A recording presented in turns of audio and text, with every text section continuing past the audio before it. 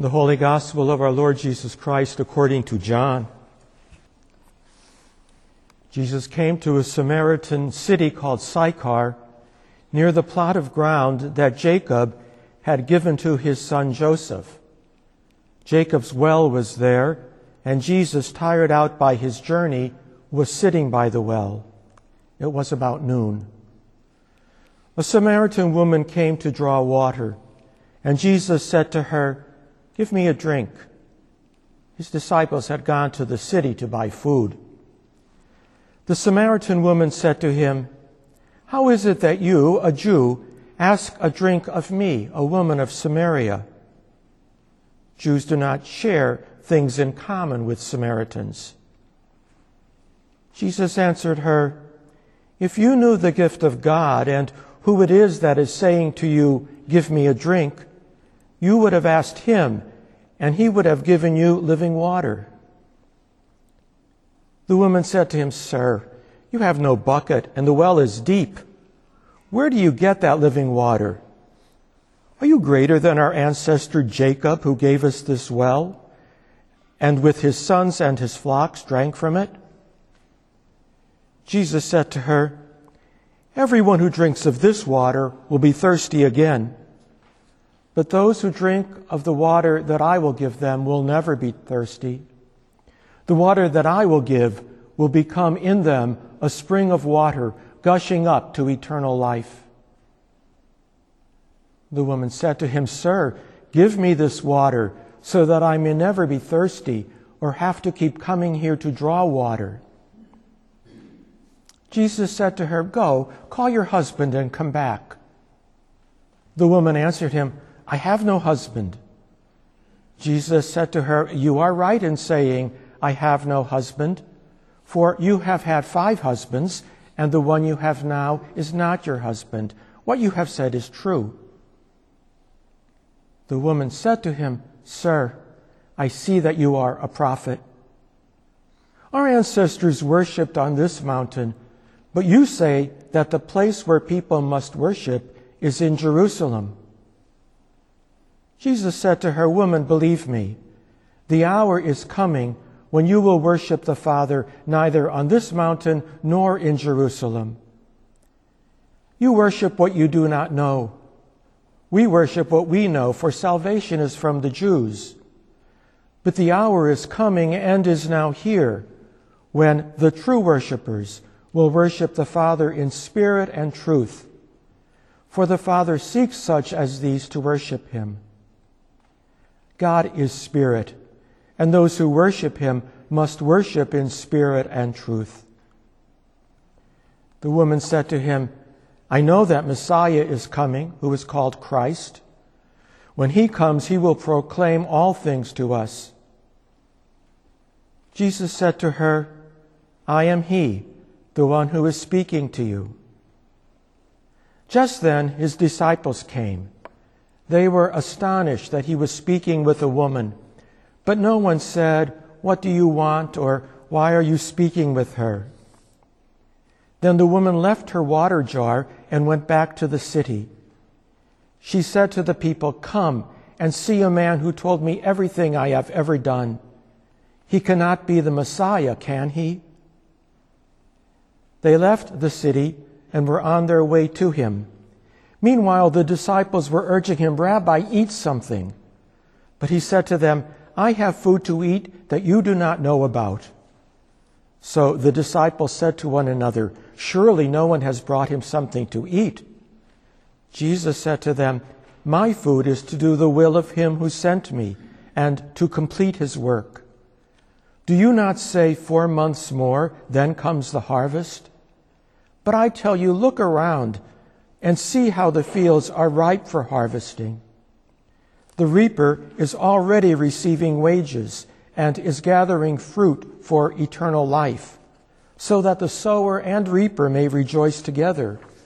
For here the saying holds true, one sows and another reaps.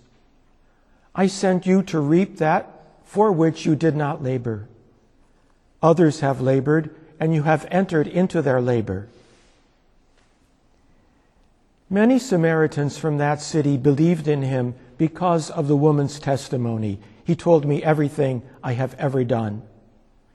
So when the Samaritans came to him, they asked him to stay with them, and he stayed there for 2 days. And many more believed because of his word. They said to the woman, "It is no longer because of what you said that we believe, for we have heard for ourselves, and we know that this is truly the Savior of the world." The Gospel of the Lord.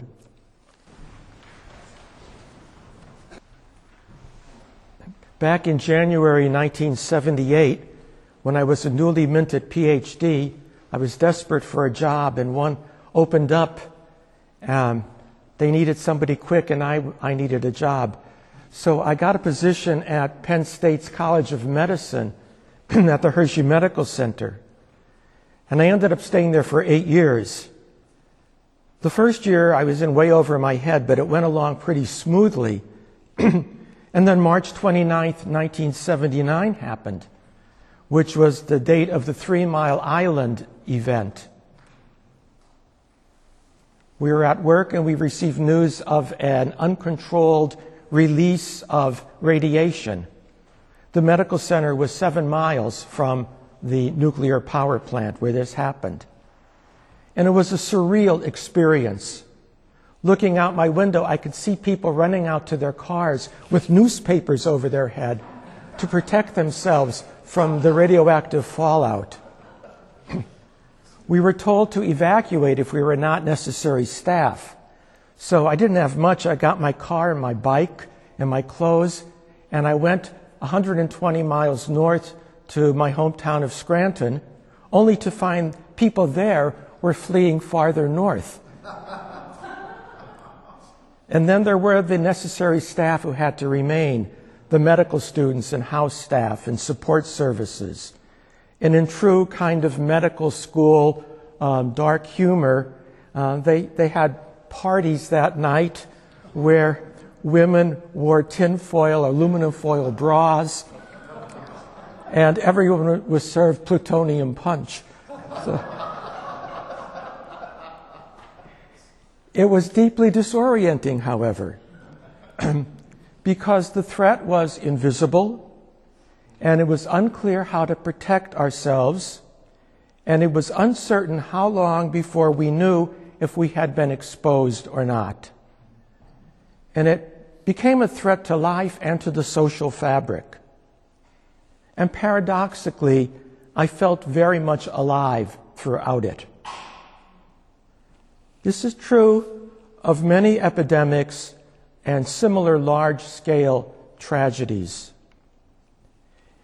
Shortly after my time at the medical center, we heard the first reports of what became the AIDS crisis, which decimated a generation of gay men and others, but in the process forged a visible community of compassion and political action.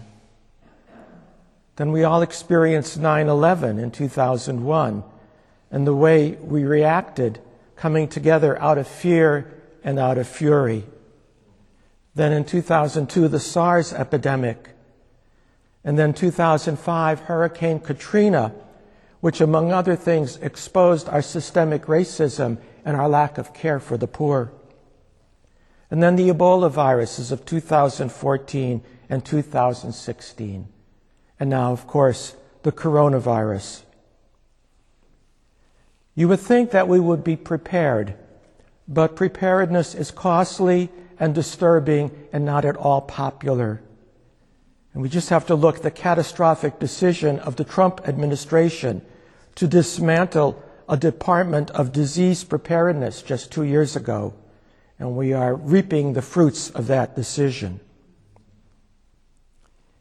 Events like all of these can bring out the best in us. I think of, for example, the feast we celebrate in the Episcopal Church on September 9th, the Feast of Constance and her companions, the martyrs of Memphis. Men and women who stayed at a time of fever to take care of the sick and paid the cost of it with their own lives. There are heroic expressions of love and concern happening all the time around us, and particularly among those who must stay with those for whom they must care. I think of first responders and medical care people throughout the world. Doctors Without Borders becoming the first of a whole litany. We could go on. But events like this, too, can bring out the worst in us. David Brooks, the New York Times columnist, opinion editor, had a column on Thursday entitled "Pandemics Kill Compassion, Too," where he talks about the historic events of plagues going back to the Middle Ages. And as he said, some disasters like hurricanes and earthquakes can bring people together. But if history is any judge, pandemics generally drive them apart. These are crises in which social distancing is a virtue. Dread overwhelms the normal bonds of human affection. And that has been true as well in our history. He talked a bit about the 1918 flu epidemic in the United States, which killed something on the order of 675,000 people in the United States. And yet, almost nobody talked about it after it was over. Growing up, I never heard about it. It did get some play at the centennial year, but it was an amazingly destructive epidemic. But one of the things that was required was that people look out for themselves and sometimes turn a deaf ear to the needs and cries of others. And Brooks says, when it was over, people didn't talk about it. There are very few books or plays written about it. Perhaps it's because people didn't like what they had become. It was a shameful memory and therefore suppressed. These events, like the coronavirus, challenge us on so many levels, from the societal to the professional to the interpersonal and psychological and certainly the spiritual. We've all been and shall continue to be inundated with medical and public health advice. We all now know something about hygienic and disinfecting measures, about social distancing, and about, as our new mantra has it, flattening the curve. So I'm not going to mention those, at least not directly. But I'd like to dwell for a few minutes this morning on what our Christian faith counsels us and empowers us to be and to do in these turbulent and frightening times. And nothing I'm going to say here is original. I will quote from those who are more articulate and wiser than I. And that begins with presiding Bishop Michael Curry, who this past week, in one of a number of statements that he made, said, "The next 30 to 60 days, at the least, are simply going to be unlike anything we have experienced in recent history, even including 9/11. The dilemma of what we know and what we don't know will continue to complicate our decision-making and our lives. Obedience to the moral primacy of love for the neighbor must direct us." And then, speaking to the Executive Council of the Episcopal Church, he said, again, I quote, "In this particular moment, when we are affected by the coronavirus and its collateral effects and impacts, whether directly or indirectly, whether physically, emotionally, spiritually, or economically, we are all affected. The truth is, we are all in this together. We do not choose it this way, but we are. We've been in this together whether we were aware of it or wanted to acknowledge it or not. We're in this together. We're actually part of each other for good or ill. We are a human family. We may be a dysfunctional human family, but we are a family. And the truth is, God made us this way. God made us for God and for each other. And we are at our best when we are one with our God and one with each other. Our associate, Bishop Brian Cole, Bishop of the Diocese of Eastern Tennessee, posted a few days ago on Facebook the following. Yesterday, in a phone conversation with a wise and faithful friend, he reflected on the idea of surrender. In so many seasons, we are not in control, yet we believe otherwise. In this Lent, with the global pandemic, a sense of not being in control can rightly feel apocalyptic. This is a time of revealing, of rediscovering who we are, what we value, and if we have the capacity, with God's help, to be for each other. He continues, as soon as most plans have been developed and shared over the last few weeks, they have become outdated as facts on the ground change. Realizing the details on how we will gather or what we will do when gathering may continue to change. But what will not change is this: Christians stay connected. We are a body, and we cannot say we have no need of each other. Beyond that, as Christians, we are also for the stranger, the other. In our baptismal promises, we promise to seek and serve Christ in all persons, loving our neighbors as ourselves. We promise to respect the dignity of all. Brothers and sisters, it is true. We are not in control, at least not totally. There is a necessary surrender to reality, sometimes difficult realities required of us all. In that sense, there is an obvious Lenten and even Paschal character to this crisis. This may not be the Lent we chose, but it is the Lent we have been given, perhaps even gifted with. Let us make the most of it. But let me also stress, surrender is not fatalism. It is accepting what is and then embracing disciplines of right living, wise acting, and compassionate loving required of us as human beings and as the people of God. So, there is agency here.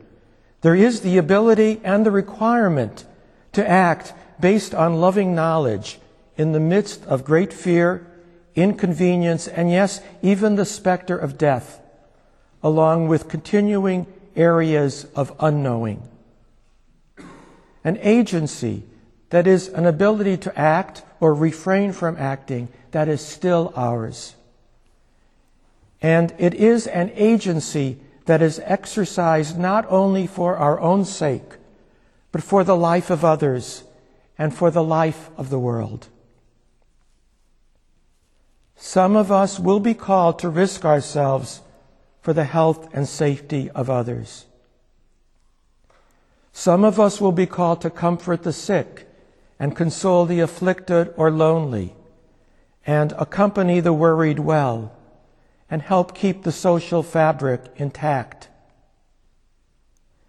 Some of us will be called to simply protect ourselves by social distancing and accepted hygienic practices. And some will not know what to do, will feel overwhelmed, anxious, confused, depressed. And to varying degrees, that's all of us, isn't it? We need certain virtues now. We need the virtue of patience with each other and with ourselves, and the virtue of tolerance of differing decisions by others that are not, at least not manifestly, a serious danger to public health, our own health, or that of our neighbors and our world. You're aware of our decision to close our guest house after Vespers today, but to continue this open space for public worship. I was reflecting that if we were just on the other side of the river in Dutchess County, this gathering would be illegal because in that county, any gathering over 20 people is outlawed. But we may have to soon reconsider our decision about public worship. We don't know yet. So in this, as in so much, we need the virtue of flexibility. We will, like the Hebrews in today's first reading, proceed in stages through this desert. And it will not be a nice, smooth, straight line. We will curve and meander and perhaps backtrack and retrace our steps, but always, I hope, with our ears and eyes and heart and minds open and responsive to the voices and needs of others. Bishop Cole, in concluding his statement on Facebook, said, "When this coronavirus season passes, and it shall pass, we shall still be a people not in control. The need for surrender remains. May our connections be deeper. May we, with God's help, be shown to be a people for each other."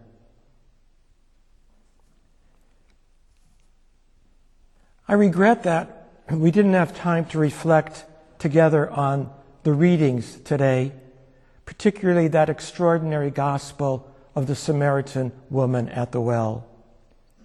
But let me just make two quick comments in passing about that.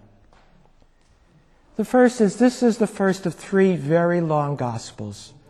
Next week, we get an equally long one, if we're in church at all, about the man born blind, and then also from the Gospel of John, the third week, the Gospel of the raising of Lazarus. These were readings chosen in the early church to be given to those preparing for holy baptism to reflect on. We assume that they knew the general outlines of the story of Jesus. But somewhere in the early church, people thought these three readings would give them meat and insight onto the deeper journey into Christ, that there's more than meets the eye, and that we need to leave our jars behind and have our eyes open and our tombs burst open. This Lent is a preparation for all of our baptismal renewal. So I would commend these gospel passages to you, whether you're in church or not. The woman in today's gospel does not have a name in our Western Christian tradition, but in the Eastern Church, she's known as Fotini, or if you're Russian, Svetlana, which means the enlightened one. She's also called equal to the apostles because her directness with Jesus leads her to invite others to experience this Jesus who had told her everything she had ever done. Her question, could he be the Messiah, is still our question. Could he, for you, for me, for now? A lot of people have been quoting a prayer from the New Zealand prayer book, and I will read it with us and pray it with us. God of the present moment, God who in Jesus stills the storm and soothes the frantic heart, bring hope and courage to us as we wait or work in uncertainty. Bring hope that you will make us the equal of whatever lies ahead. Bring us courage to endure what cannot be avoided, for your will is health and wholeness. You are God, and we need you. Amen.